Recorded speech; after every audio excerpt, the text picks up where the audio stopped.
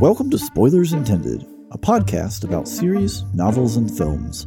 For this episode, crank your 80s pop and give your shirt a quick crop, because this definitely wasn't a flop about some flyboys on a flat top. That's right, we're talking Top Gun.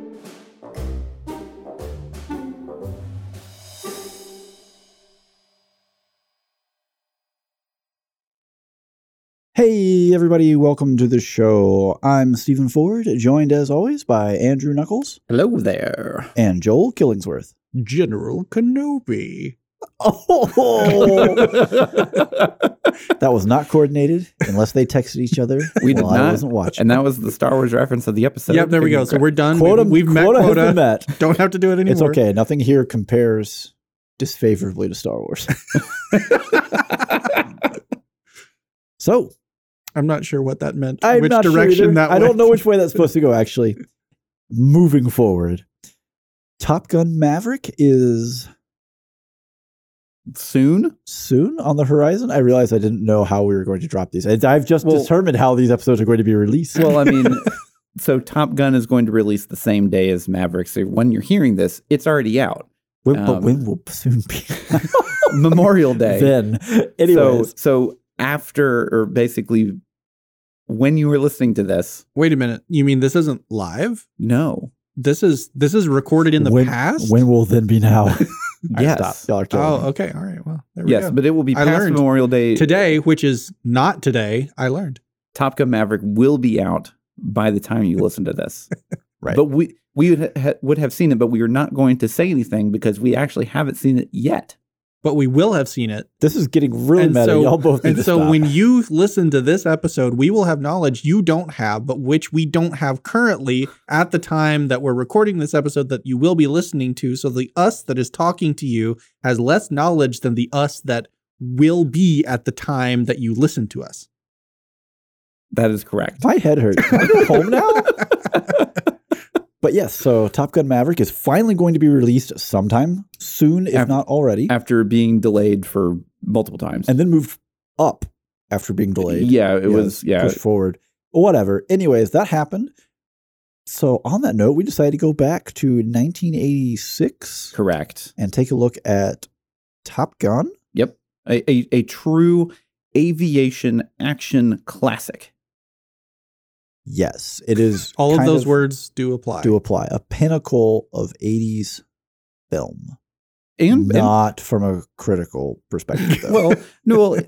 We're going to get there, but that is not the time for this. Well, I'm not referring to our critical review. I'm referring to just the consensus critical review wasn't great in 1986. The audience reaction, though, was phenomenal. It was totally different. Yeah. Very high, yes. But before we jump into Top Gun, we figured we would have a little chat about, we're going to call this Top Gun by another name. So basically, other pieces of media, be it film, show, book, that is very similar to Top Gun. So the parts we like, the aerial combat. Well, aerial combat, cocky pilots, radical action. Yeah, I'm setting you up for that one. Yeah, but yeah, I mean, like aerial dog fighting is but with jets. Yeah, yes, yeah, or jet equivalent is kind of where we're going, because there are some choices for this that are not specifically jets. Yeah. On that note, Andrew, you go first. Sure. So, okay, it's been a really, really long time since I've seen this. I don't have the best synopsis, so I'm just going to kind of like read one. Okay. I chose SWAT Cats, the Radical Squadron of One Jet. So when did this come out? 1993. 93. It's a Hanna-Barbera cartoon, and clearly they took the main jet that they fly in the show, and they modeled it after an F-14. Mm-hmm. But it has 3 engines. It's black. It's orange. Has some tiger stripes on it, and it is flown by 2 anthropomorphic cats. That is Razor and T-Bone. Oh, all right. Razor is the Rio, so he is the radar interface operator. Intercept officer. There it is. And then you have T-Bone, who is the pilot. And they basically just fight crime in a jet. Okay. but it's like supernatural kind of thing. So like they're in the Mega Cat City, which is just New York. Mm-hmm. And they... Made out of anthropomorphic characters. Correct. Yeah. Everybody's cat. And this is actually a multiverse. So there's a parallel dimension that has basically the bizarro version of all of them. Okay. Dark cat. Yeah, the Dark Cat. And they come over into Mega Cat City, the normal universe, and they all have to fight. And basically everything in the show can be solved by flying a jet. Really fast and looking really cool while doing Yes. it. Yeah. Fingerless gloves are an important accessory. They really are. They really are. I mean, it was just like the quintessential 90s, like bombastic cartoon that kind of comes out. Like the opening theme is just like, heavy shredding on guitars. Mhm. Yeah. And it's just exactly what you would expect out of something that was based essentially off of Top Gun. Yeah. I mean, pretty much imagine if you had Batman's gallery of rogues and villains, except you fought them with a jet. That's basically the show. And it also has a motorcycle that drops out of the jet. Yeah. Yeah. Oh man. Yeah. I love dropping in a motorcycle onto hard concrete going Mach 3. I mean, when you're fighting a wizard, you got to make things happen, or Godzilla. Yeah. But yeah, so I think HBO has the Hanna-Barbera library, if I'm not mistaken. I think that's right. It's either HBO or Hulu. While you think guys it's do HBO. something, I'll check to see if there's actually a spot that you can watch SWAT Cats if you've never seen it. Yeah, I remember watching it when it was, on TV, when it was first released. Oh no, that was a long time ago. I mean, I and remember it when it was first it was released. so Yeah. cool, especially as someone who was obsessed with F-14. Oh, yeah. And you get 2 seasons, so there's it's like 26 total episodes, and then it got canceled Mm-hmm. for various reasons or whatever. Unfortunately, I don't think there was a lot of toys for it. Mm-hmm. No, I don't remember any toys. I believe there was maybe one of the Turbo Cat. Yeah, but there's probably one of the jet, and that was Yeah. I mean, if it had a successful merchandising line, it probably wouldn't have gotten It would have canceled. gotten canceled. Yeah. That's funny how that works. Yeah. Yeah. So, Okay, so you guys pick it up. I'll figure it out.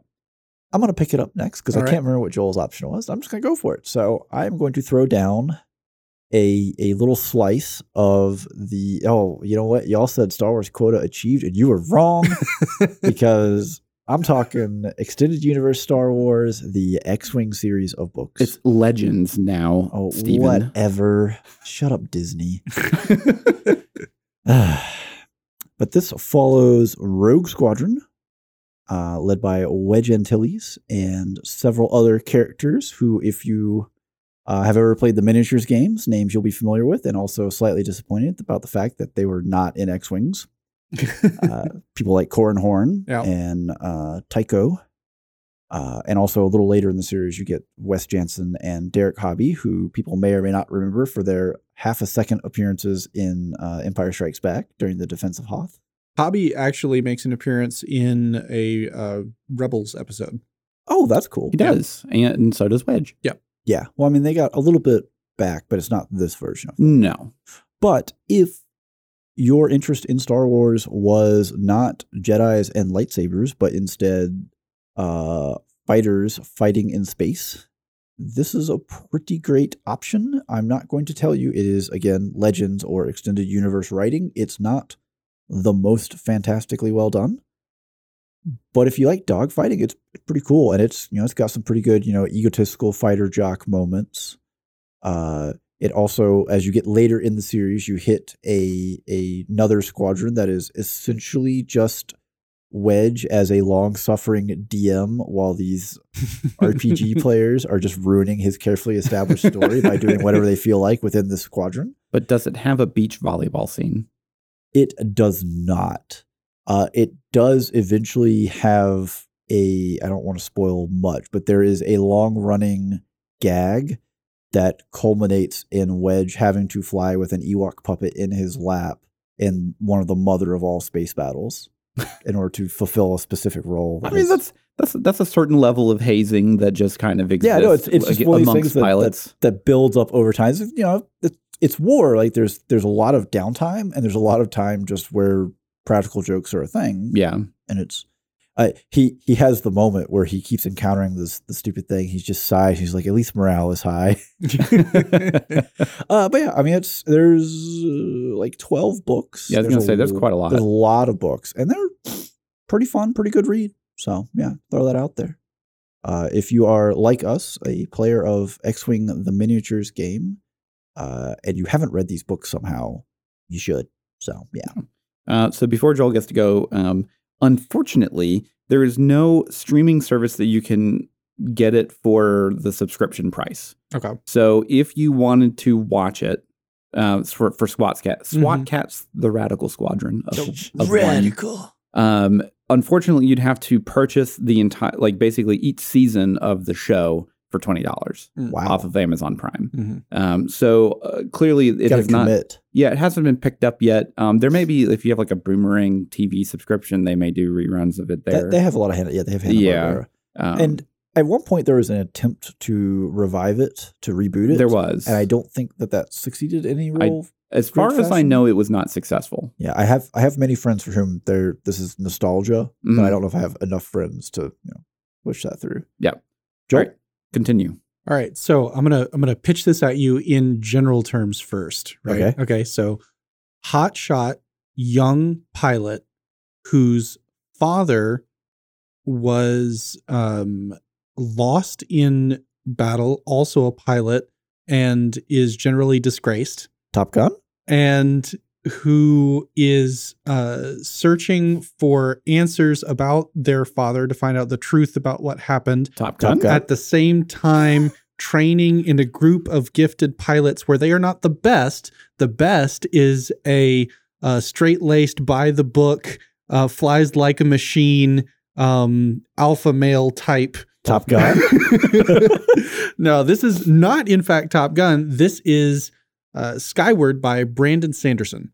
This is a novel. It is a YA female protagonist, and it is set in a sci-fi universe where humanity has been brought to the brink of extinction, and they are hiding out on this planet that is surrounded by just a complete haze of floating debris that's in orbit that creates kind of a shifting shell around the planet. And that's cool.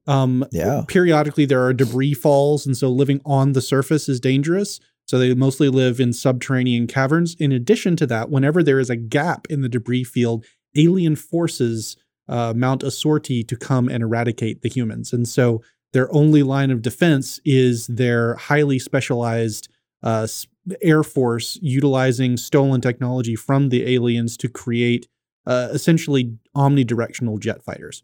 So I'm not going to lie.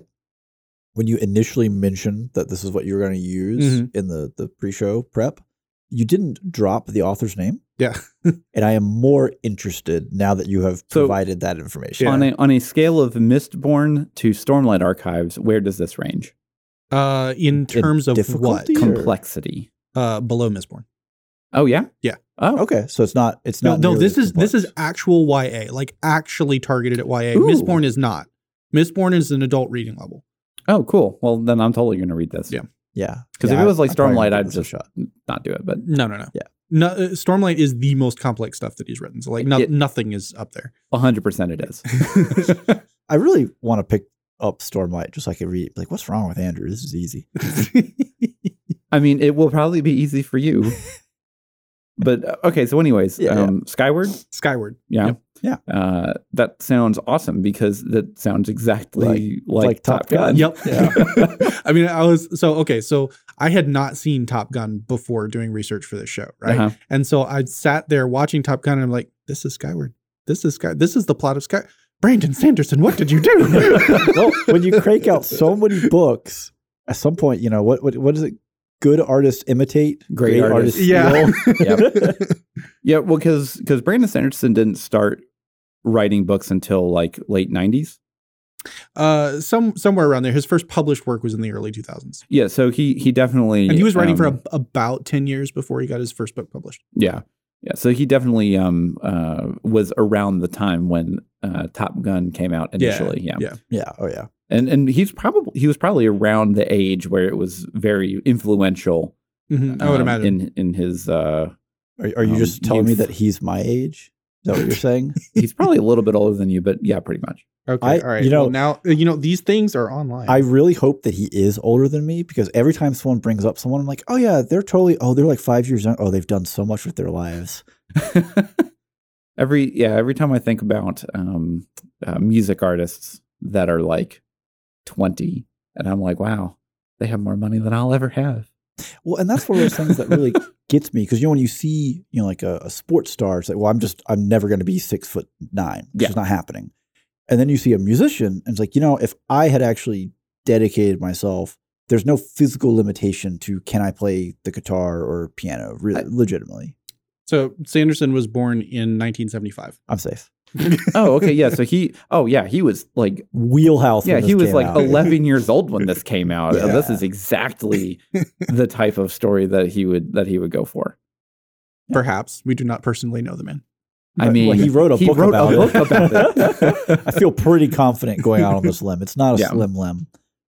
On that note, we should give a bad synopsis. I think I already did, actually.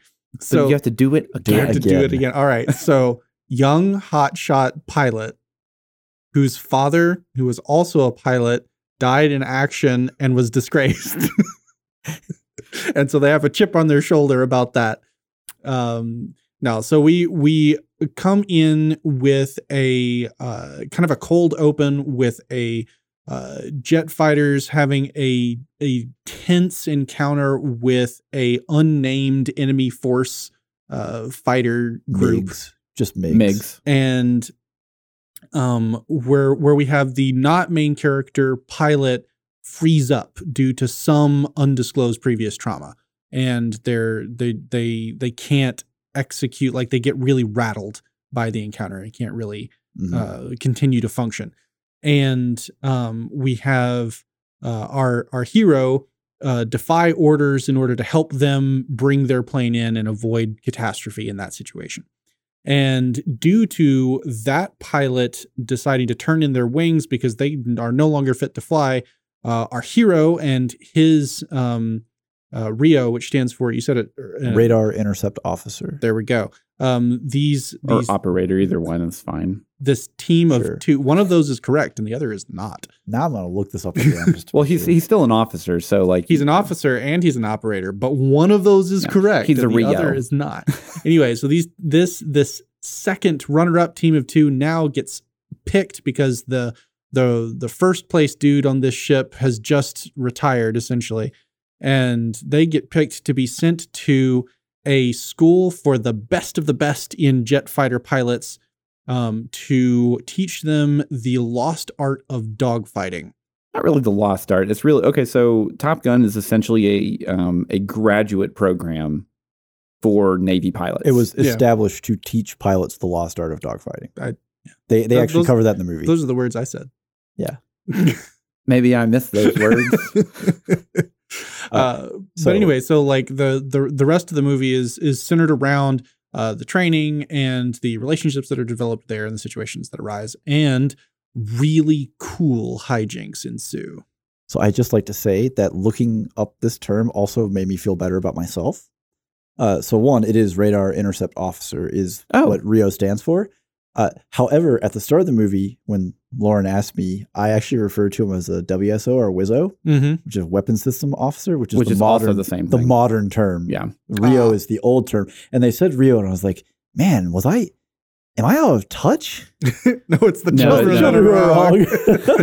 Yeah, WSO is also. And that actually kind of messed with me for a minute. I just didn't think to go back and look it up. So anyways. Yeah. Moving forward, we've got our synopsis out of the way. It's time to talk about a couple of scores. All right. So we have our scores split up between a technical rating and a entertainment value. And for our technical rating, that is averaged out between our 4 pillars of review, that being spectacle, performance, score, and plot. And for the technical rating, we have given this film a 6.3 out of 10. That's not great. It's kind of low. Yeah. Little it's not the worst that we've handed out. Very far from the best. It is definitely not the lowest. No. It falls short of the No Way Home threshold. I mean, okay, so there are some problems with this film, but which we will go into in great detail. Yes. Yeah, later. There are problems with it that exist because of the era, and there are also problems with it that as soon as this movie was created, they just weren't good. Yeah, most of them come from just being generally inaccurate with one, how the Navy works, and then two, It's just not internally consistent with itself, honestly. Yeah, the dogfighting looks very cool for the time. Mm-hmm. However, is not. I disagree with you all on that one, and we'll get into it. I didn't even say what my point was. Well, I don't care. I disagree with you. No matter what it is. But so we have the entertainment value separated out, because even if something is not technically sound, it can still be really enjoyable. And in this case, that was not the case. And we found our entertainment value score to be 7 out of 10. So that's slightly better. Slightly better. I feel that is completely false based on what I gave it. So you guys must have hated it. Hated it as strong. Disliked it greatly.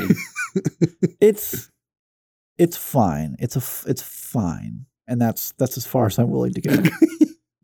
Okay, so the movie came out in 1986. Yes, and there's like, without getting into any specific details, I mean, if you haven't seen Top Gun, well, actually, it's not actually unheard of that you haven't seen Top Gun, because Joel hadn't seen Top Gun. I hadn't seen Top Gun before this, so I can't say that it is unlikely that you will be spoiled from this film, because you definitely could be. Could be. In fact, if you go watch the trailer for Top Gun Maverick, you will 100% be spoiled for this film. You have a general idea. Well, especially if you watch the new one, where they reveal some things that happen in this one. Yeah. But basically, there's an unfortunate just product of the times is, if there are two opposite sex characters in a film, they have to fall in love, and the love story is not good. No, it is almost 100% irrelevant to the story. It's just, if it didn't exist, the movie would still just be awesome aerial combat with hotshot fighter jocks, and we'd be fine. And like the whole fighter jock culture part of the film, regardless of any sort of accuracy to military life whatsoever, is like the embodiment of cool, right? For the 80s, for the absolutely. 80s, yeah. But I mean, they're very much so. They're all, the alpha male jocks, gotta prove who's best, gotta have my ego, et cetera, et cetera. Well, I mean, to be fair, these are the best of the best in aviator. Right, the movie makes it very clear that Maverick isn't even the best in his own squadron on one carrier.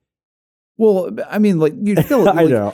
You're still like one of the better pilots. Yeah, just being a pilot for a fighter jet in an armed forces is you're already very high up in percentages. Yeah, well, and you have to have a certain type of personality to fly these things in a combat ready capacity. Yes. And that personality is probably going to be an alpha male. Well, it's also kind of one of those, it's kind of the pinnacle of skill, and generally speaking, the further up the skill pyramid you go, the more ego comes into play, right? Yeah. Because when you've always been, the best football player in school, you might be hard to deal with for some people, right? It's the same culture with just with jet fighters. At least the 80s fighter jock mentality or whatever that's here. So it's just kind of hard to avoid. Yeah. Okay. It's also a purely men's boys club. So that breeds its own. Yeah. I mean, there are definitely parts of this film that would not track well in today's environment for filmmaking, and a lot of those have to do with the romance subplot. The incessant, romance is a very strong word to use for this.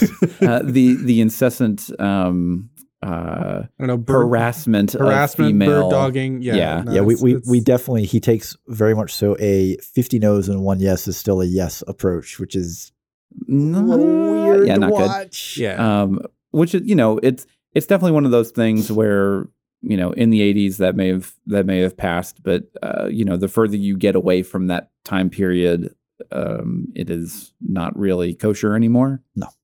We've harped on that enough. So what if we also bring up the fact that it was almost entirely a military propaganda movie? Woohoo! Well, it was a Navy recruitment film, and by the time that they realized that it was a Navy recruitment film, they had Navy recruitment booths in the theaters while it was still waiting for you to come out. Yeah. Now, to be fair, it actually worked. Whenever the film, or after the film released, they noticed recruitment spiked 500% increase in naval aviator candidates. Yes. I thought, the budget for this, right? It's only $15 million. And I think they paid the U.S. Navy, I think like $4 or $5 million for the time with the jets.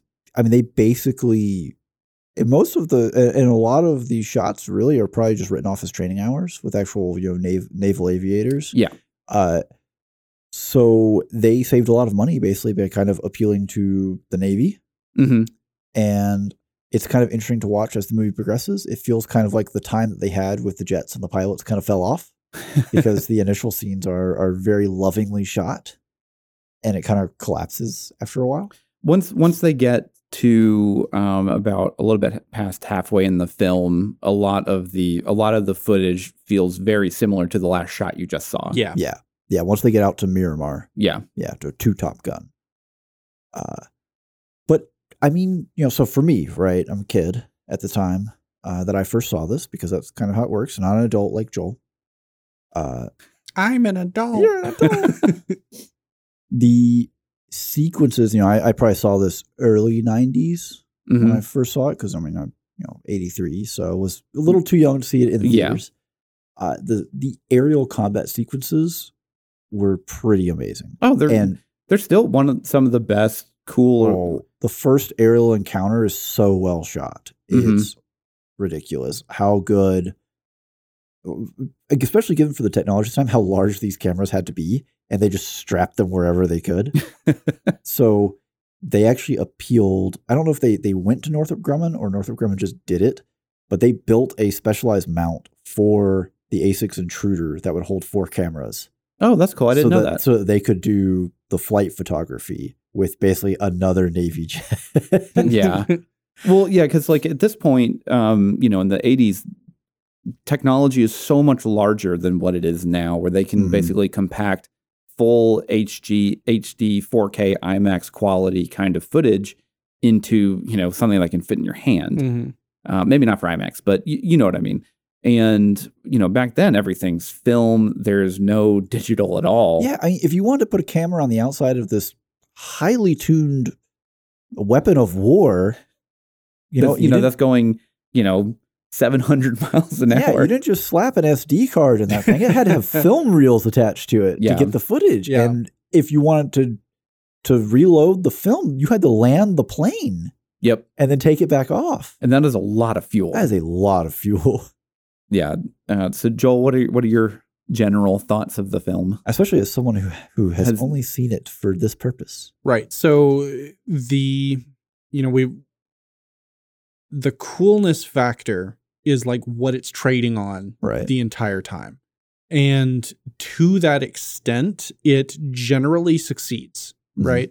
So you've got the jet fighters that they're just cool. And you've got these guys strutting around. They're like, I'm the best, and they're just like, I'm going to beat you at being the best. And they all have cool names, right? You got Maverick, Slider, the call signs, Iceman, the call signs just dial the cool factor up to 11, right? We're too cool for human names. We're using made up names that sound cool. And everyone's, even the instructors are rocking, Jester and Viper. Right. Yeah. And so that whole culture, whether fictitious or not, is a fun ride to visit. Yeah. Okay. Don't live there. Just visit. Just look in the window for a minute. Yeah. Well, there's a line in the movie where Maverick, the main character, introduces himself as Maverick to a girl, and she's like, "What? Did your mom hate you?" Yeah. And of course, he pivots to that and be like, "No, I'm one of the coolest people in the entire world. I fly jets. I'm a naval aviator." Yeah. Trying to impress. Yeah. But it's definitely one of those films where I would not be wearing, or I would not have a pair of Ray-Ban aviators if I had not seen this movie. Yeah. Like it is the epitome of rule of cool in the form of jets and hotshot pilots. Mm-hmm. And this is kind of where that kind of that moniker generally comes from too, is, you know, like you have like the really cocky attitude and the guy that, you know, he just, you know, flies by the seat of his pants. That's kind of where this comes from. Yeah, it does amuse me though that our quote unquote villain or antagonist is someone who flies by the rules. It's still such a weird thing to see, because, you know, when you're a kid and you watch this, that doesn't hit, right? Yeah. And then you're like, oh, Iceman, I don't like him. Yeah, and then it hits as an adult, and you're like, wait, why are we supposed to not like this guy? Yeah. He's just trying to follow the rules. Yeah. Hey, Maverick, we're about to head out on our final hop. And if spoilers are too close to the danger zone for you, it may be best you sit this one out and study up on spoilersintendedpodcast.com, a great resource for all of our episodes, Patreon, and Discord content. If you are feeling ready, push that throttle forward, because I'm feeling the need for speed.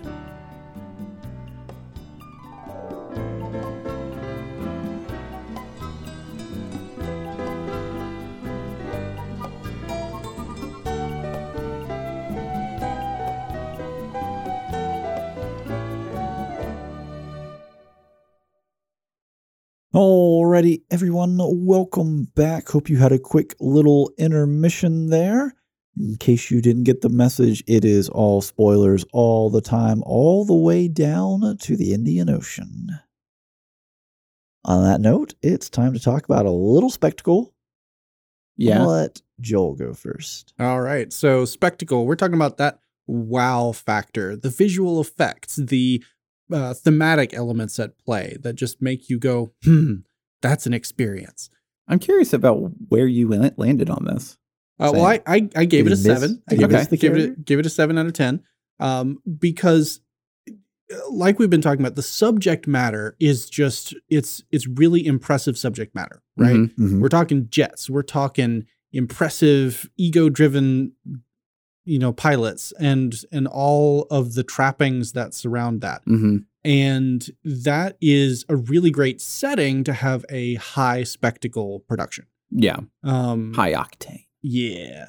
And I think there are a couple of problems that really detract from the potential that could have been reached. Mm-hmm. One of them being the kind of sparsity of aerial combat footage in the latter half of the film that we talked about. Yeah. And, you know, there are a number of potential issues that lead into that reality, whether it be ran out of flight time with the cameras or, and then for sure, you know, they're in a time mid-80s where they don't have the technology to supplement, right? Yeah. If they're going to have footage, it's because they were in the air and they got that footage. Yeah, and it's definitely one of those where if they, you know, had stuff storyboarded out and then, you know, the day didn't go as long as they wanted it to, you know, for whatever reason, the Navy needed to reacquisition the planes for something, you know, they're just stuck with whatever footage they have and they got to make it work. Yeah. Right. I mean, this is kind of couched within the Cold War scare, and, you know, surprise, this was shot in 1985. The Cold War was still going on. Yeah. Yep. And ignoring the fact that, you know, you're out in, I don't actually know where they filmed with the Enterprise, what ocean, but wherever they were. Not the Indian Ocean. I don't think it was. But wherever they were, you know, you're not guaranteed that you have nice weather today or tomorrow or the next week or whatever. You can't fix that problem. And, you know, you're only out there for so long. So yeah. And you definitely don't fly these jets in anything but very nice weather. Not for this purpose, no. Also, it would be a little weird to be like, it's a clear sky, we're having a dogfight. No, it's a storm. Yeah. But anyway, so the footage issues for at least the latter half of the film contribute to some of the more important action sequences being difficult to follow. Right. And so that's where it kind of hits the most in this category for me. Okay. One of my favorite, this is just a general knock, is in the final fight in the Indian Ocean somewhere, and Iceman is isolated while Maverick is flying towards him, And we get this shot of he's like, oh, they're all over me. And there's, like the F-14, and then there's a whole bunch of MiG-28s, which is actually an F-5. There is no MiG-28, doesn't exist. All these, like, they're basically all doing like aileron rolls. Yeah. Aerial acrobatics around him. Off. And they show the footage twice. They do. Yeah, they were very proud of that maneuver. Yeah. Yeah. So you're weighing in. Let's hear a score. So I also gave it a 7. Mm-hmm. Okay.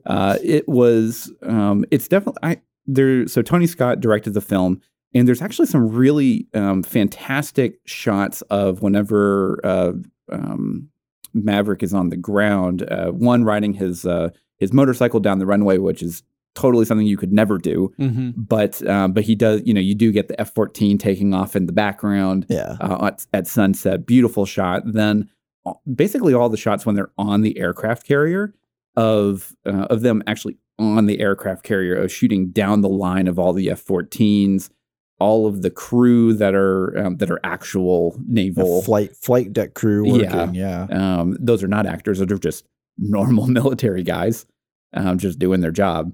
And like in those kind of shots, especially at the beginning of the film, whenever like they're getting ready for the jets to launch, is just so cool, because you really get a kind of a taste of how everything kind of works. And there's so many like little bits and pieces in there that, being a kid, you're just like, oh yeah, this is so, like, and then I want to be that guy that's like, sitting down, calling him out. And then he like leans his head down as the jet flies over him, those kind of things. Yeah, no, it's pretty great. The opening sequence is probably like, it's hard because the opening sequence is probably the best part of the movie. Like they just immediately give you just this awesome taste of, well, especially once it takes off of the carrier and it has the camera attached to the jet, like leaving the carrier, and you can see it's on the tail, basically, on where the tail hook would be. But so kind of like what you guys said, like towards the end of the film, they reuse a lot of footage, and a lot of the footage is them. They probably only did, they probably only had 1 or 2 full shoots with the MiG-28s available to them, and they basically just had whatever footage they had, and they had to turn it into 2 fights. Fights, basically. There was an awful lot of close up of one fighter firing a weapon, and then close up of the target fighter, and then just a missile shooting off into the air, completely separate shot. Yeah, and it's. Yeah, well, when you start getting into dummy firing missiles and stuff like that, like you can't, with the technology that they had, that you can't really like fake that. So you have to just shoot it off into the distance, and then here's a model of the plane for a split second as it blows up. Yeah, yeah. All the explosions and the flat spins were done with models. Yeah, they weren't. The Navy was like, look, guys, we like you. We're not deliberately putting my F-14 into a flat spin and then recovering it. This F-14 costs more than your movie. Yeah. One of them. But yeah, I mean, like the rest of it, it was actually shot pretty well. Like it was shot very competently, and whatever they were doing on the ground was actually pretty good. I despite the complete inaccuracy of everyone sweating in a comm room of an aircraft carrier. Everyone is so moist. I love spritzed. Yeah. Well, I swear they had an intern that just had a spray bottle. Like, before every scene. And cut. All right, action. But all of the lights and everything kind of giving like the blue and red hue over everyone. I think those are really cool. The lighting shots. was really cool in the control room. Yeah. All right. Well, I'm going to buck the trend. I actually thought I was being harsh. I gave Spectacle an 8. So I initially had it at an 8. Okay. And then I thought about it and I was like, the doubling up on footage does kind of bother me. It was really tough because especially the start, like the initial carrier operation shot is probably just some of the best just fighter jets in operation footage that exists, just period. Yeah. Because you don't get like this like movie quality level of viewing of just like people doing their job. Yeah, and it's really small and tight snapshots of the individual roles involved in the actual launch or recovery of a fighter and like everything that goes into it. And they're doing this constantly, day in, day out, night and day. And it's just, you get the music over top of it and just gorgeous views. And then the jet takes off and you're like right there with it with the camera, which again, as a kid, that's one of the first moments where you're really just, riding up into the skies with it. And there are so many shots, especially early on, where they really sold out. They had the cameras, on the undersides of the planes, and they did a lot with it. Also working with, the time of day. Yeah. And later in the film, right, we get into the whole reused footage. They reuse the whole bunch of the planes in the air. Yeah, which is weird. Just aerobatics around. They reuse the flybys where they have the initial head-to-head in the combat, and they call out 3 MiGs. Yep. And then they do another flyby, and it's 2 MiGs in a head-to-head, but it's still 3 MiGs shooting by. So it's just Maverick's either an idiot or, they just reuse the footage. The other thing is too, and this is more of just a general observation, is aerial combat, especially with jets, is never this close. Okay, it can be close. It is not close enough for you to get 5 MiGs and a F-14 in the same shot at the same time. That is totally accurate. I actually will have a counterpoint for your first thing later because it's something I wanted to bash on. Then when I thought about it, I was like, no, okay, that's actually wrong. But we'll get into that later. That's a plot relevant point, not a spectacle. Because for the actual cinematography, you need to jam as many of these planes in the frame as you possibly can, and they need to be doing as many cool things as they can. Just go ahead and what do you want me to do? I'm just flying late. Roll the thing. Come on, man. Give them a show. Well, as a kid, 10, 11-year-old kid, you're like, oh, this is so cool. Like they're doing all the barrel rolls and everything. And then like as you get older and have even any kind of general concept of like fighting in planes, none of this would work. Yeah. The one that gets me is when Maverick takes off to go, rescue Iceman at the end. And he does a roll coming off the carrier. And holy crap, what a showcase of how much power the engines were putting out to just be able to just do that in real life. Like there's no faking this. This happened. Yeah. Yep. And also, what a stupid moment for the plot of the movie. You need to get out there and stop showing off, you idiot. Plot point. But, as a kid, that's so cool. As an adult, what are you doing? Yeah, because you have to think about it from the logistics in his mind of like, I'm going to do a roll when I get off of this. Give him a show. Let him know I'm in charge here. As my wingman is being hounded on by, 6 MiGs. I mean, he doesn't really like the guy, right? Yeah, but still gotta they're still on the same team. Gotta do a job. They were on the same team in volleyball. That's just like jet fighters. True, yeah. Yeah, well, he lost his team, so he has to find a new. Yeah, that's sad. But seriously, though, why is everyone so moist? I mean, it makes sense when they're on the volleyball court. That's the only time that the spritzer made sense. Yeah, I mean, well, even when they're, they just took showers, but like, their towels are really not doing anything because they're just dripping wet. Damp. in a very non-humid environment. Y'all are damp. Anyways, on that note, time to jump forward into the performance. Let's see. Joel went first. It was a very damp performance. Andrew? I'll go. I give it a 7. Okay. I honestly thought that Tom Cruise's performance was actually really good. I thought he after Goose dies, he has a very good emotional section of the film, and culminating in the he tries to get back up in the jet and he doesn't engage, and then he gets back down, and Sundown is just hounding him, and he just turns around, just grabs him, and I will not repeat the line because it has some curse words in it. Yeah. As you do.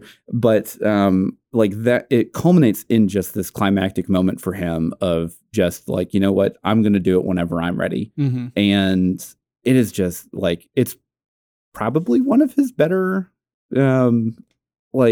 earlier performances, I think, compared to something like Risky Business I love Risky Business. It's a great film, but it's also not one of his better. Speaking of this being an early performance for Tom Cruise, it was so distracting just looking at how ridiculously young he is Right? in this film. It's like, this is a child. Why are you showing me a child? Well, because he's, you know, like all of these fighter pilots are meant to be, you know, in their mid-20s, Yeah. essentially, you know, because I'm not sure he was that old.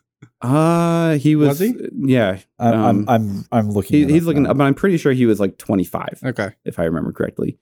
So he's pretty much right around the age of where he needs to be for that, because he was 21 in Risky Business. So Cruise was born in 1962. So filming this, he's 23. Yeah. Okay, yeah. So he's maybe a little young, but not unbelievably so. Mm-hmm. He just looks young, just in general. Because like I would, if they said that he was 19 in that film, I would have believed it. Well, and that's I the thing. He believe that wouldn't. for most films he's been in. Yeah. If they said he was if he was actually, if they for whatever reason stated his age in there, if he was anything younger than 25, I mean, for the plot, it wouldn't have made sense. But Yeah. I'm just saying for his 'cause appearance. he just wouldn't have had the experience to be Yeah. a fighter pilot to be in Top Gun, basically. Anyways, less Cruise, more Yeah. other people. I actually really like Kelly McGillis. I thought she did a good job. Unfortunately, given the role that she was, which is just to be a romantic. Time to throw away my job for this hotshot pilot. Yeah. But like what she was given, she actually did a really good job. And I also thought Anthony Edwards, Goose, was fantastic. Mhm. He and Cruise's chemistry as we're a team But was really good. Well, and you can tell that you could tell that they had, quotation marks, a lot of history in character. Right. Where, you know, like they could finish each other's sentences. Goose knew exactly what Maverick was going to do. Yep. At any given time, whether it was good or bad. Mm-hmm. And just had to deal with whatever it was. Yeah. Joel? All right. Well, I'm going to upset the charts here, and I'm going to also give it a 7. Oh. But I'm going to take a little bit different tack on it. I thought that, the movie hinges on Cruise's performance because it's all about Maverick. Like he's not only is he the protagonist, there basically isn't another character that has an arc. Like it's just all him. Yeah. Yep. And so the parts where he is playing the cocky hotshot pilot, I thought that he just nailed it. It was great. There are, when he is asked to emote angrily in response to the trauma of losing Goose in a tragic accident, he does that well. But there were scenes where he is supposed to be more quietly remorseful. Yeah. That just fell flat for me. Okay. So like 85% of what he did was really great, and the rest of it was just kind of eh.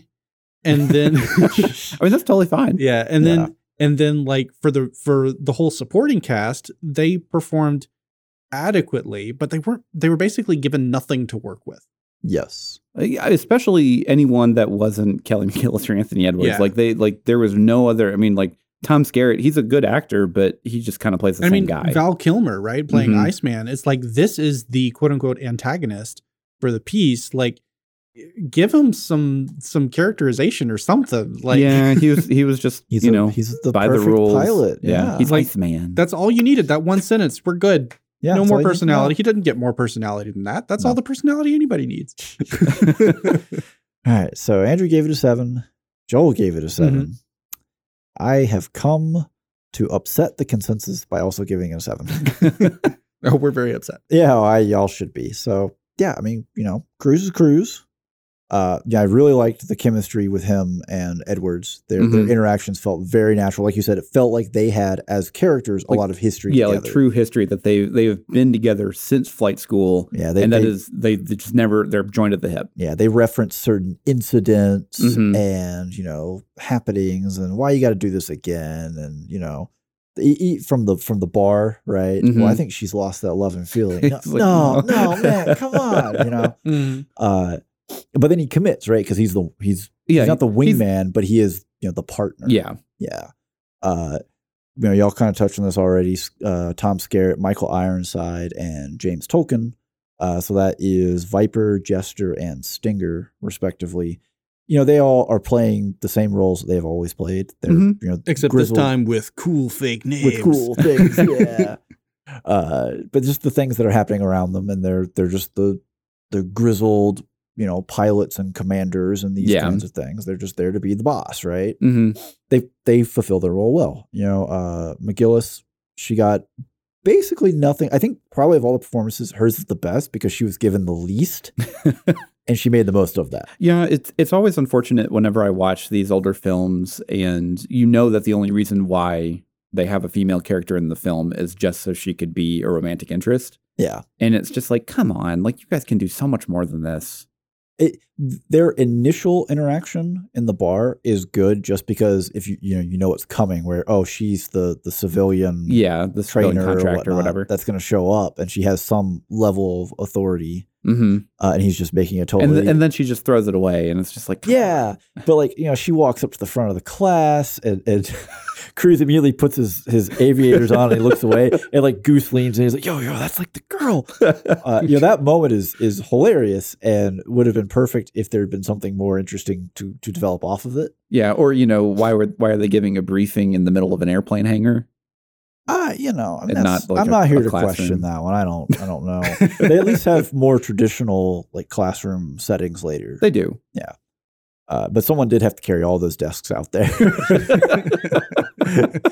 But yeah, that's basically just, it's worthy of a 7. And yeah, I just don't know that anyone ever really rose up. And if I think what Joel was saying, if Cruz had really nailed the quiet melancholy moments, all of our scores probably would have gone up. Mm-hmm. Yeah.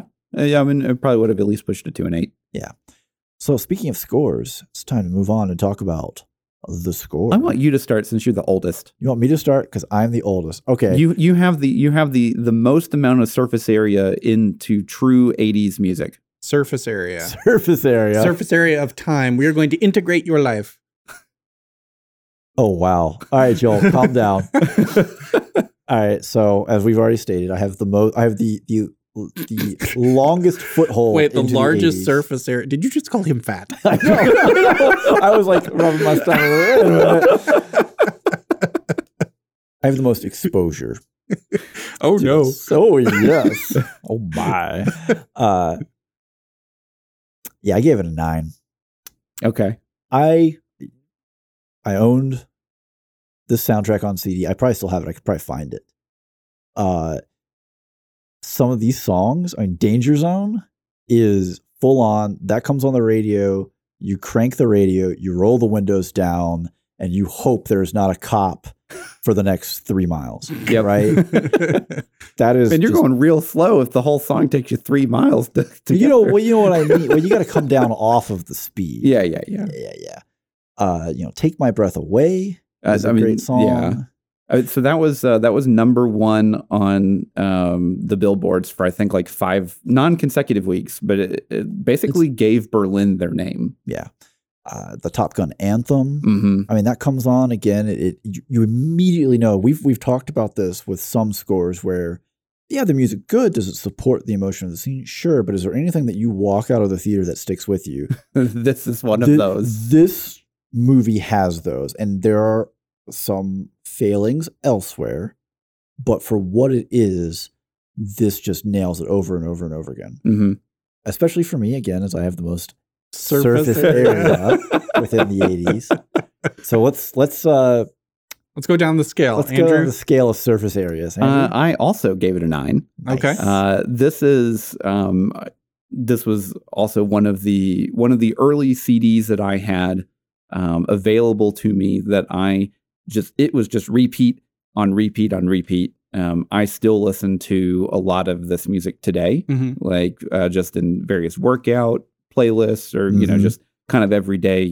I definitely have it when I'm working on cars.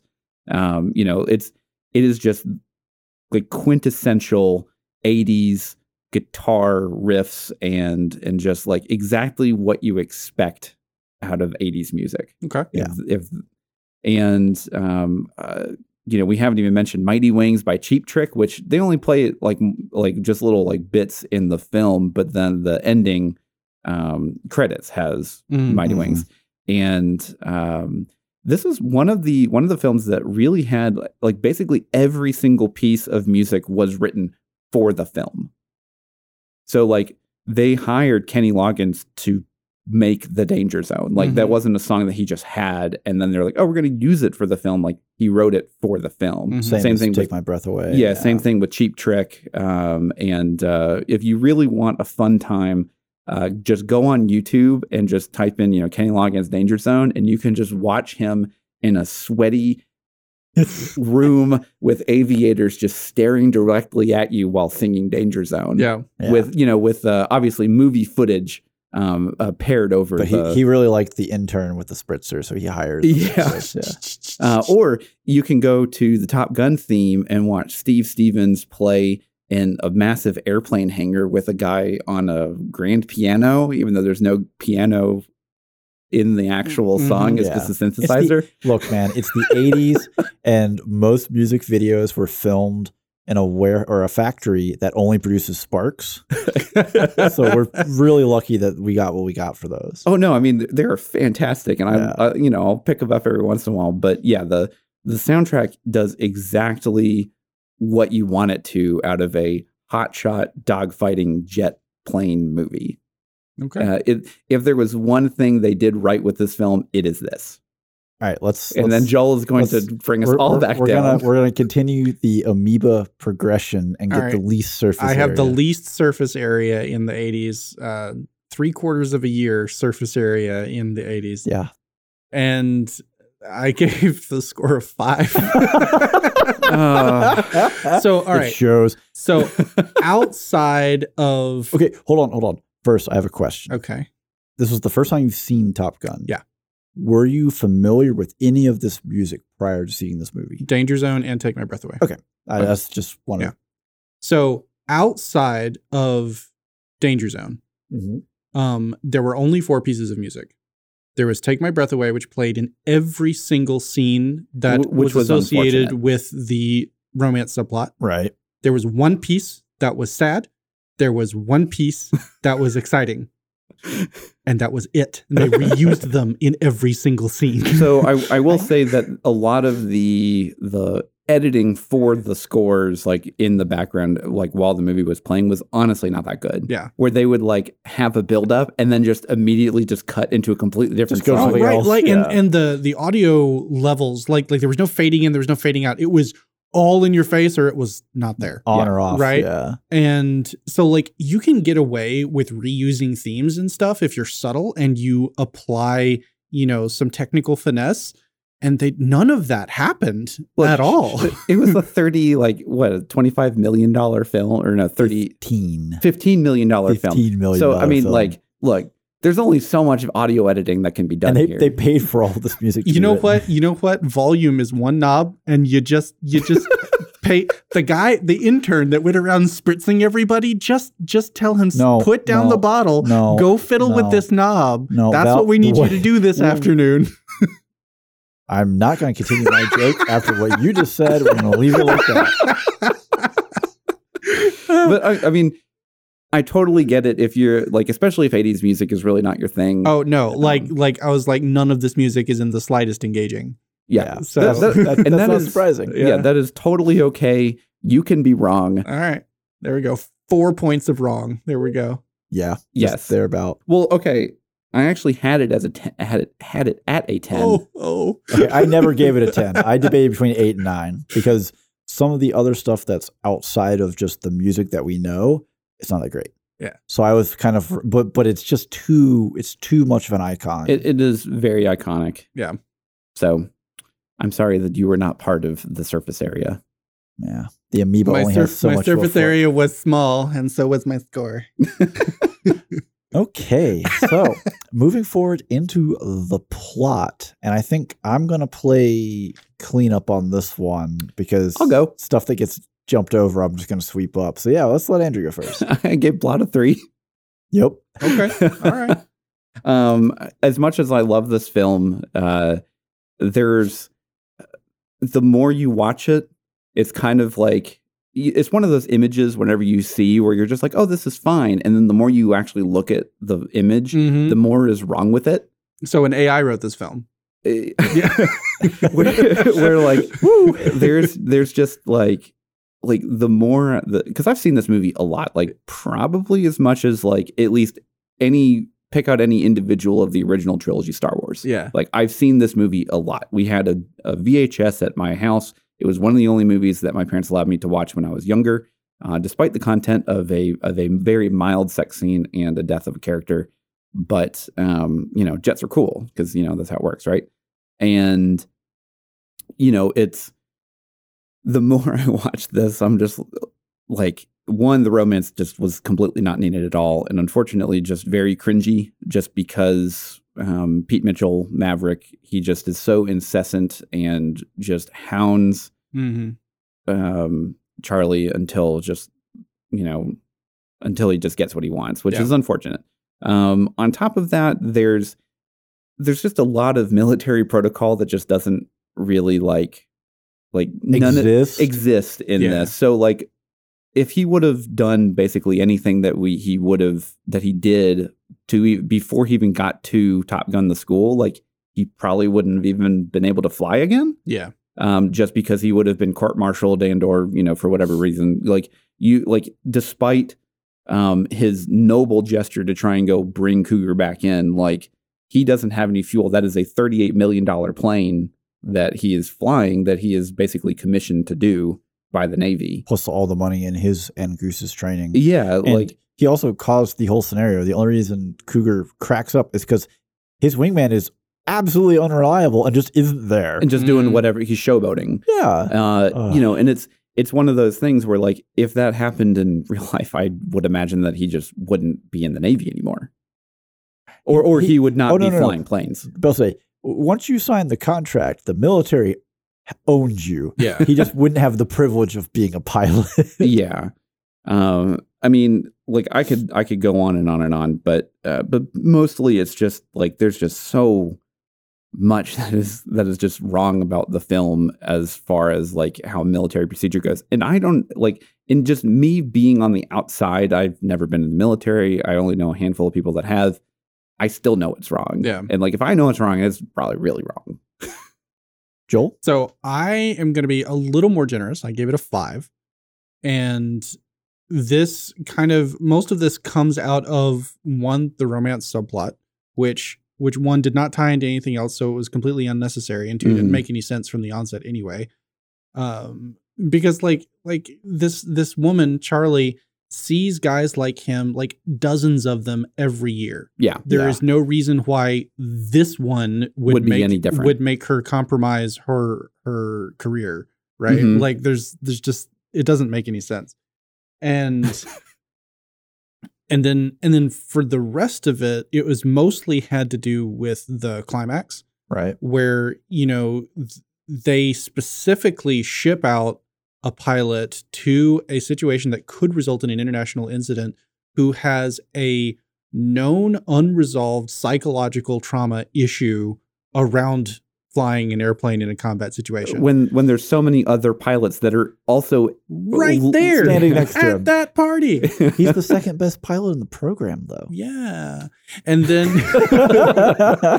and then the minute that he gets put into the air to go be fulfill his job and be the backup for Iceman, because Iceman's wingman has already been shot down.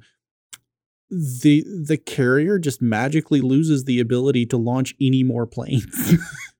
I mean, moving parts do have a lifespan. Sure, but every single one of them broke at that moment. When they already provided a framework, they said the entire engagement is going to be over in 2 minutes. Right? They could just say it'll take 5 minutes for the next plane to be prepped and ready to get over there because there's way more enemy planes over there than we anticipated. Yeah. And so it's just going to take not a long time, 5 minutes, but that is still way more time than we actually have. So they didn't have to make it a coincidence and still could have had the same result. And that's just, it makes me sad. Yeah. Well, yeah. Okay. Continue. But to say something nice, right? Because I did give it a 5. There's some good stuff in there, at least that I saw. And that is that the 3 key relationships in the film between Maverick and Goose, Maverick and Iceman, and then Maverick and Viper, the primary instructor that's kind of over the program. All of those were kind of the key touchstones in the character's journey. Right. And each one of those relationships I felt was written very well and was very believable. Even if Iceman and Viper didn't get quite enough character writing and characterization necessarily for the actors to really sink their teeth into. And Val Kilmer's got some chompers, man. Yeah. But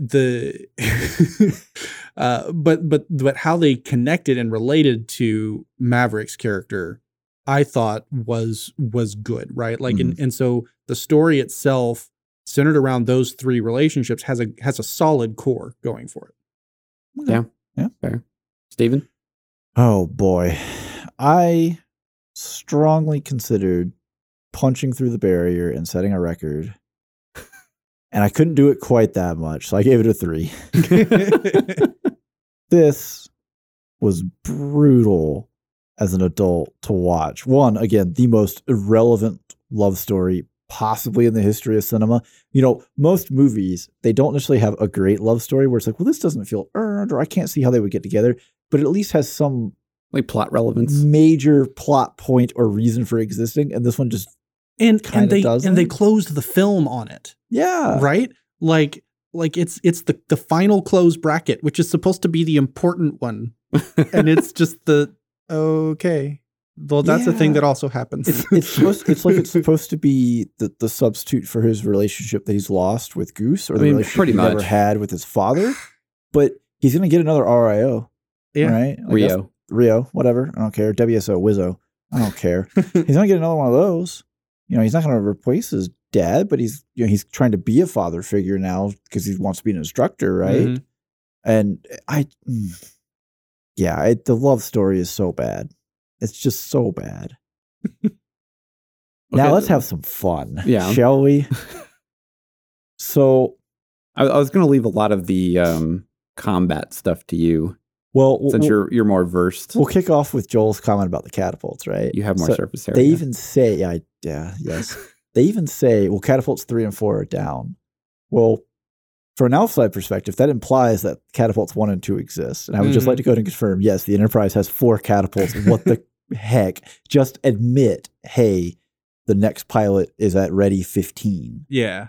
Which they even use the term Ready 5, which is a real term and is what is really happening in that Maverick is in the cockpit. The plane is on the catapult ready to go. That is what Ready 5 is. Like, that is an accurate term. They did it correctly. That's about where it ends. Because, I mean, at Miramar, we get the whole, the hard deck is 10,000. Right? Meaning that if a hard deck is the ground. Yeah. Right. So for training purposes, a hard deck at 10,000 means if you go below 10,000 feet, you're considered you crashed, because it's meant to be, hey, our idiot pilots that we're training, if they just keep doing this, they will just run into the ground, and we need a way to prevent that, right? Yeah. None of that footage is shot above 10,000 feet. No, I don't think any of it's shot above 3,000 feet, honestly. It's really low down, and it's really unbelievable. And then they make it a big plot point. Like, it's a big confrontation. And just, I get that you got the term, and y'all are like, yeah, we're going to make that the fighting. Well, then your footage needs to back it up. Say a hard deck is 1,000 feet. Something. Just pick a different number, anything, or give me a different reason for oy vey. The actual climax combat is just beyond dumb. So I mentioned earlier in the episode, right? You talked about the short range of the encounter. Yeah. I let that one slide because of the rules of engagement at play, right? So don't fire until fired upon. Right. So the only reason that would happen is you have these close passes, right? You have this antagonization. That's fair. Because, just being honest, the F-14 was built to carry the AIM-54, and the AIM-54 was built to go on the F-14, and it has an operational range of 120 miles. Yep. The missile is meant to be fired when they never see you. The radar sees you, you lock, you pull the trigger, you go do something. You're supposed to be able to engage multiple targets. They carry 6 of these things, I think. Yeah, I mean, it's an air superiority fire. Right. What they're actually using is most likely Sidewinders. There's a shot where it fires an AIM, and then the next shot is a Sidewinder. So technically, those are both AIMs. Oh, really? Yeah, so you have the AIM-7 would be a Sparrow, the AIM-9 is a Sidewinder, and then the AIM-120 is the AMRAAM, which is the next longest range missile that isn't the AIM-54, the Phoenix. Gotcha. They're basically all called AIMs. Those were all numbers and I think it's Air Intercept Missile or something like that. But either way, They are all missiles that are used. Like where else can I begin? Like there's no surprise. We got 2 contacts. Oh, it's 4. Now it's 5. You entered what is considered a hot zone. You're launching fighters as patrol. Any carrier group has an AWAC. An AWACS. What's really called an AEW&C. Just it's AWACS is the easier term to say. But they have a big radar dome carrying plane that's orbiting that can see anything for hundreds of miles. There is no mystery here. Well, and there should be no possible way that the MiG should get behind in like a firing position. No, you should always know where they are. Yeah. You should basically be put airborne with the knowledge of, hey, there's contacts 150 miles out or whatever the range is. And Hollywood and Iceman shoot AIM-54s and shoot MiGs down, or they just don't because they have to force a close combat because of rules of engagement. Yeah. But I mean, there should be more fighters in the air. Any carrier there should be 2. There should be 2 squads basically. So minimum. Any carrier that's in a war zone or any kind of zone of threat, quote unquote, has combat air patrol going. They have planes in the air at all times because the easiest way to respond to a threat is you already have planes in the air. Yep. So they just do it by routine. It's just part of the day, unless the weather is bad or whatever. It's just part of the daily operation, basically. If the Enterprise is sitting off the coast of California, it's not running cap. Okay. But like they're going into a hot zone. It's an acknowledged hot zone. The whole reason they're putting planes in the air is a hot zone. It's a hot zone. So I had some fun because the supposed enemies. So if you're not aware, the supposed enemies were supposed to be the North Koreans. Oh, really? That was the plan. But again, it's a propaganda movie. And at the time, the government was trying to normalize relations. And they basically said, hey, you can't do that. That's why it's black with the red star. Yeah. Mm-hmm. So that was the plan. So then they had to pivot. So they just don't tell you who these people are. Yeah. Yep. It's presumed Soviets because it's MiGs, but they're in the Indian Ocean. Yep. The Soviets just aren't there. Then they throw out this. I don't know why they chose something about the Middle East. Well, the plot line, and this is where it just gets hilarious. The plot line is the Enterprise was in the Mediterranean supporting operations over Libya, which is a real thing that happened. And there were actually aerial encounters that occurred there, including F-14s shooting down MiGs. Mm-hmm. Well, then it's hot-footed to the Indian Ocean to help support this scenario. And now they fight the same planes that are operating. The whole threat here is the Exocet missile. So once they get within 100 miles of the stranded ship, they can fire these missiles. And they're really, really good anti-ship missiles. That was one of the few successes the Argentinian military had in the Falklands War against the British was Exocet missiles. Yeah. The only problem is the only countries that operated MiGs and also operated the Exocet missile that are in this realm of the world is India or Indonesia. So we just had a whole movie where the climax is we're fighting the Indian or Indonesian Air Force. What? There had to be a better, just let it still be the Libyans. Nobody was trying to normalize relations with Gaddafi at the time. Just keep it in the Mediterranean. I'll also add two notes here. I know I mentioned it earlier, but the MiG-28 doesn't actually exist. Right. It is they're basically odd numbers for real ones. So there's a MiG-27 and a MiG-29. Mm-hmm. MiG-28 just didn't exist. So they just made it up. And they are F-5s in the film. They're just painted black with a red star. Mm-hmm. And then also there's a couple scenes where the Rio is looking at some kind of radar screen, but it's not actually the radar screen that is in an F-14, because it was the F-14 only has a conical radar that just goes front. Mm-hmm. Yeah. And it doesn't do like a full 360 They had the whole degrees. 360. Yeah. Yeah. So I've been bashing. There's so many in action. I could go on for a long time. This would be a 2-hour podcast of just Stephen mad about planes. I'm going to extend the olive branch just because it's kind of funny because, this movie made the F-14 what it is, right? Oh, yeah. It's an iconic. I think you'll find aviation engineers made the F-14 what it is. Oh, you hush. It made it popular. Right. The American conception, the idea of what is, military might, the F-14 just right up on the top of the list, right? Mm-hmm. So the bit in training that that kills Goose, right, where Iceman breaks off, they hit the jet wash, and they have the flame outs, right? Yep. That is the most accurate thing they do.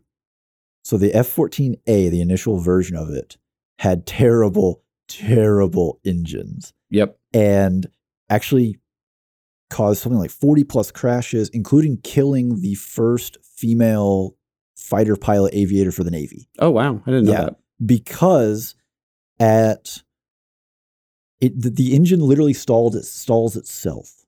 Okay. So it's such a poor design that, especially at low speeds, like when you're trying to land on a carrier, if perhaps in case that situation would ever these things arise. that it's supposed to do, if you at the low speeds, if you let the nose pitch to, or not pitch, but yaw, I'm never good with these terms, but basically if you turn too hard to the left or too hard to the right, the nose blocks the air intake of the other engine and it flames out.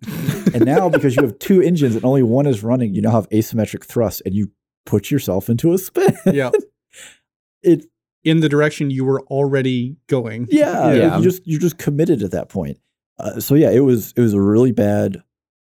I guess I shouldn't say it's a bad design. It's just the piece of engineering they put behind it was not good, and it was corrected. It just took a really long time, and the pilots just kind of compensated for the fact that you can't swing your nose too far too quickly at low speeds, and you also can't go into or enter high angle of attack. So basically, where your nose is pointed up. So this is really visual, and it's going to help y'all and nobody else. If a plane is moving straight forward flying level and then you pitch the nose up, right? You don't immediately go straight up at that angle. You continue forward. Your momentum continues forward. So whatever the difference is between that momentum and your nose is the angle of attack. Which is how he does the Cobra maneuver. Yeah, the Cobra maneuver. Hit the brakes, all fly right by. Which is exactly what causes the engines to flame out. Well, so that is technically an intentional stall, though. Yes. Yeah. But you do risk the fact that those engines don't actually turn come back on. back for you. It is a very risky maneuver in an F-14. Right. And I mean, that's, again, Maverick, right? It's one of the things they harp on.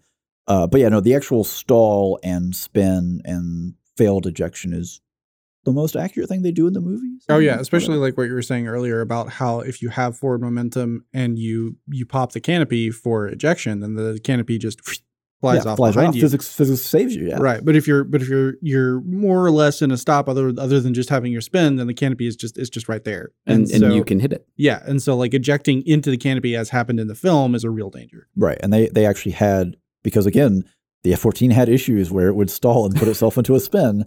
They had people who ejected and they brushed the canopy. So like that was a real risk that was going on for the actual real aviators. Yeah. Okay, so we're going to move on to the entertainment, which we can give our scores. I think we've kind of already talked a little bit. We can talk a little bit more, but we should talk about what we think and what we hope and our dreams and thoughts are going to be with the new film, Top Gun Maverick.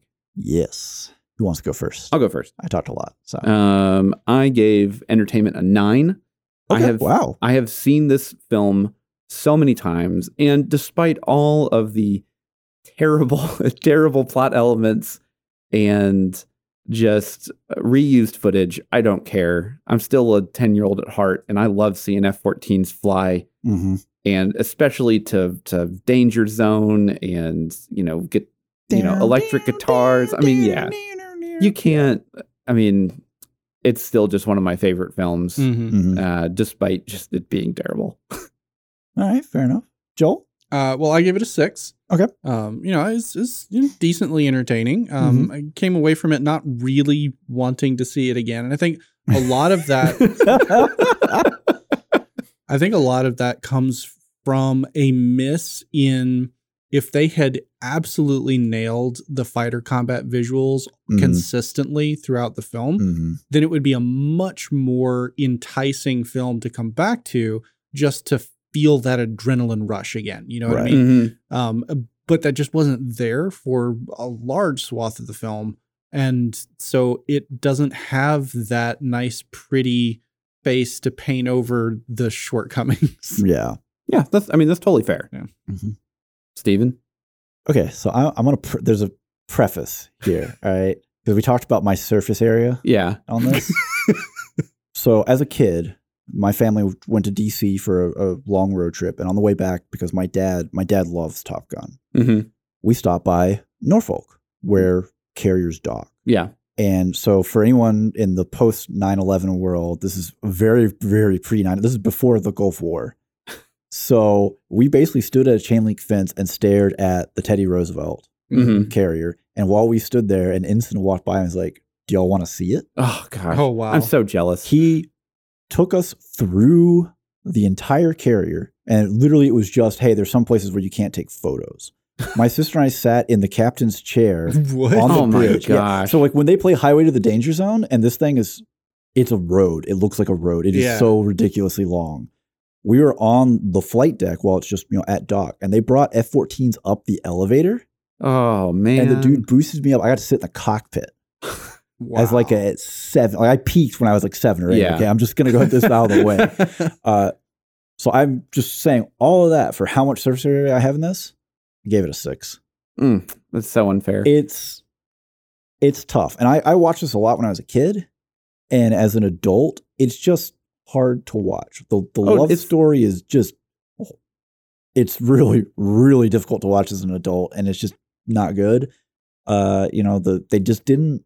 If, like Joel said, if they had really sold out and nailed down all the aerial footage, and some of the shots, I give them credit for because y'all were kind of talking like, oh, if the technology existed where they could show more of the fight, and I kind of appreciate that it's kind of limited, because part of the danger is just, well, the pilots are trying to locate the MiG and where is it, and like that actually heightens the tension, right? Mm-hmm. So I don't need that. I just don't need to see the same acrobatic maneuver twice Yeah. for no reason. Yeah. And just stuff like that just kind of kills it. No, and I totally get it. That is absolutely acceptable. It is not a good film. Yeah. I mean, we've made this reference, I think, in the past. There are some scenes that, when I want them, YouTube is there.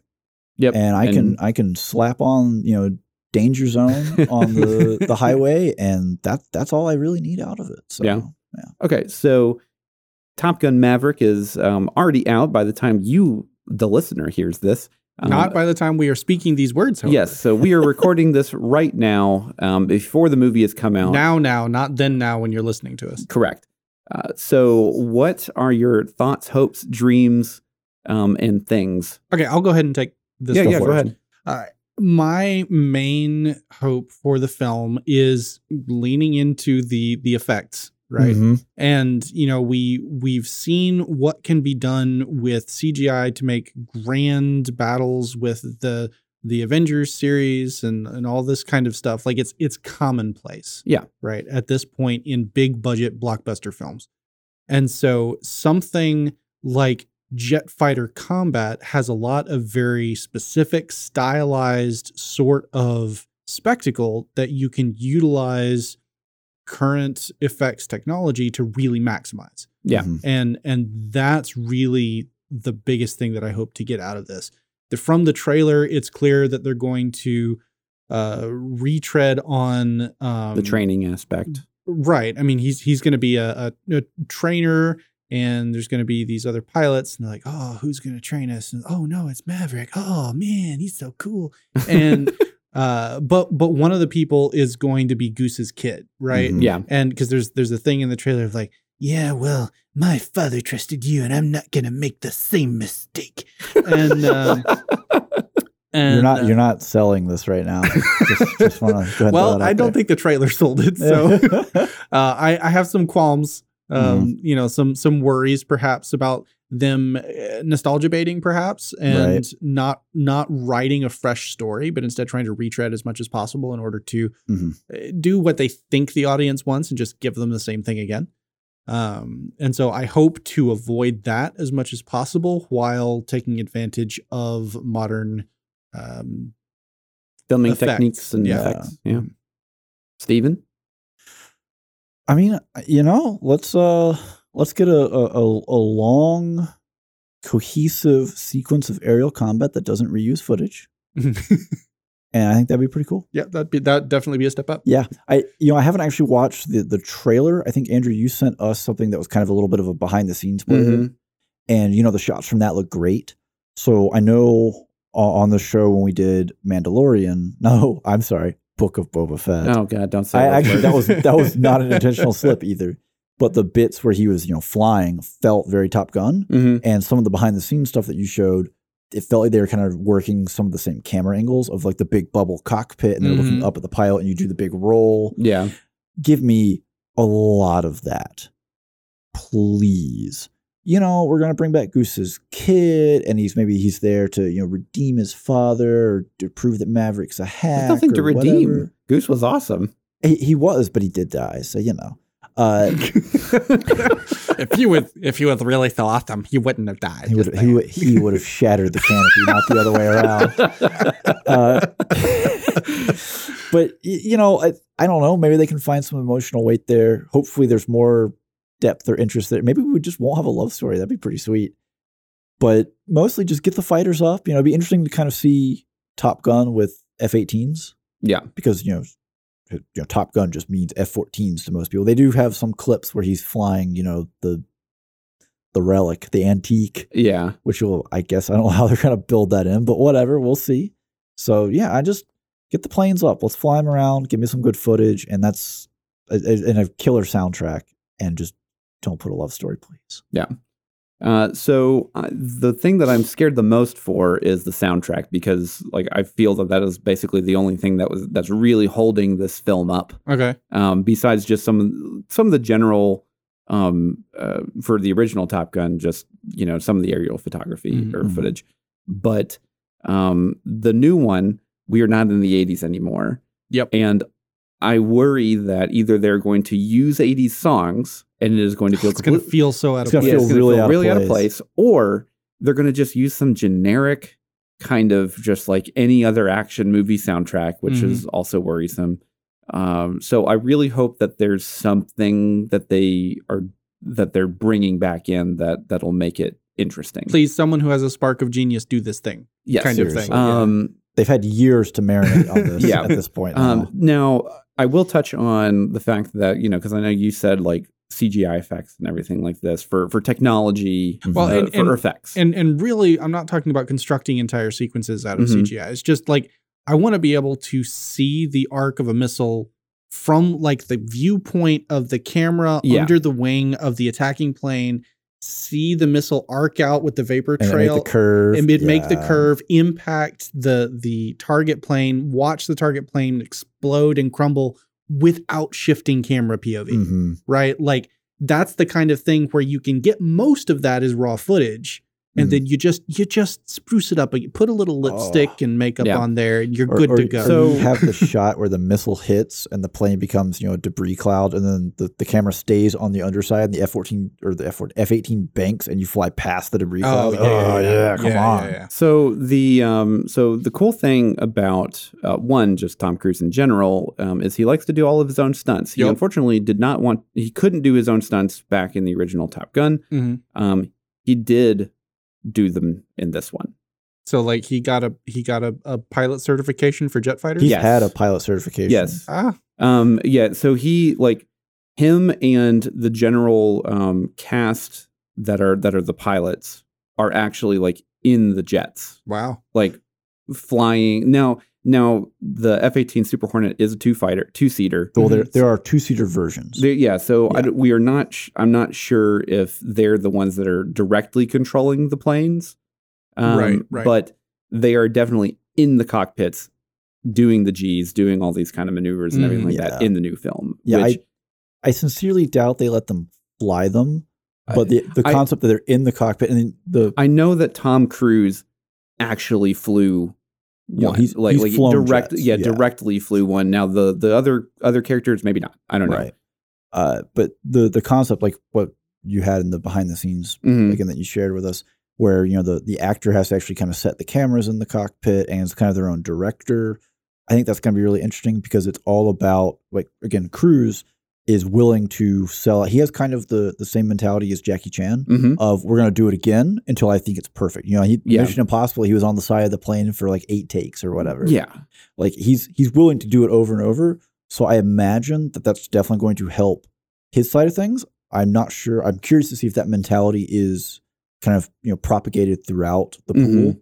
or if they're just, getting their shots and getting it done kind of thing. We'll find out. Yeah. So I hope that they really take a lot of those kind of liberties and add in, clearly like the shots that I've seen just from the trailers and everything do look substantially better than what we got in the original Top Gun, mainly just because of technology, and you can compact a camera a whole lot more and you can fit 20 of them on a plane at any given time. And not really impact its air. I mean, I still can't imagine the concept of this massive camera that had to be strapped to an F-14 and what it could do to the aerodynamics. Yeah. So there's definitely a lot of that. But yeah, I really worry for the music of the film, because that is definitely one of the most iconic parts of Top Gun in general.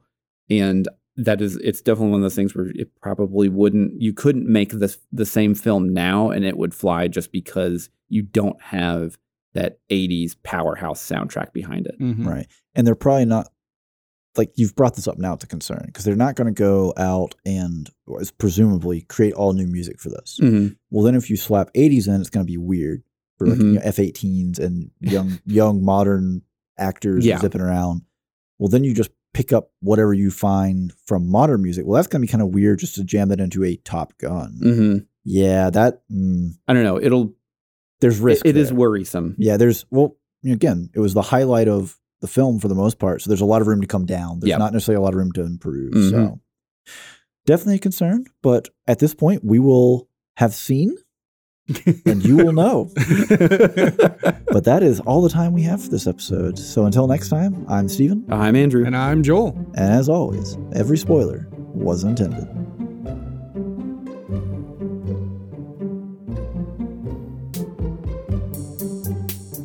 Thank you for tuning in. If you like what you heard, you can support the show for as low as $1 at patreon.com/spoilersintendedpodcast. We also have a Discord server and would love to have more people joining in the conversation. Links are in the description below. Thank you.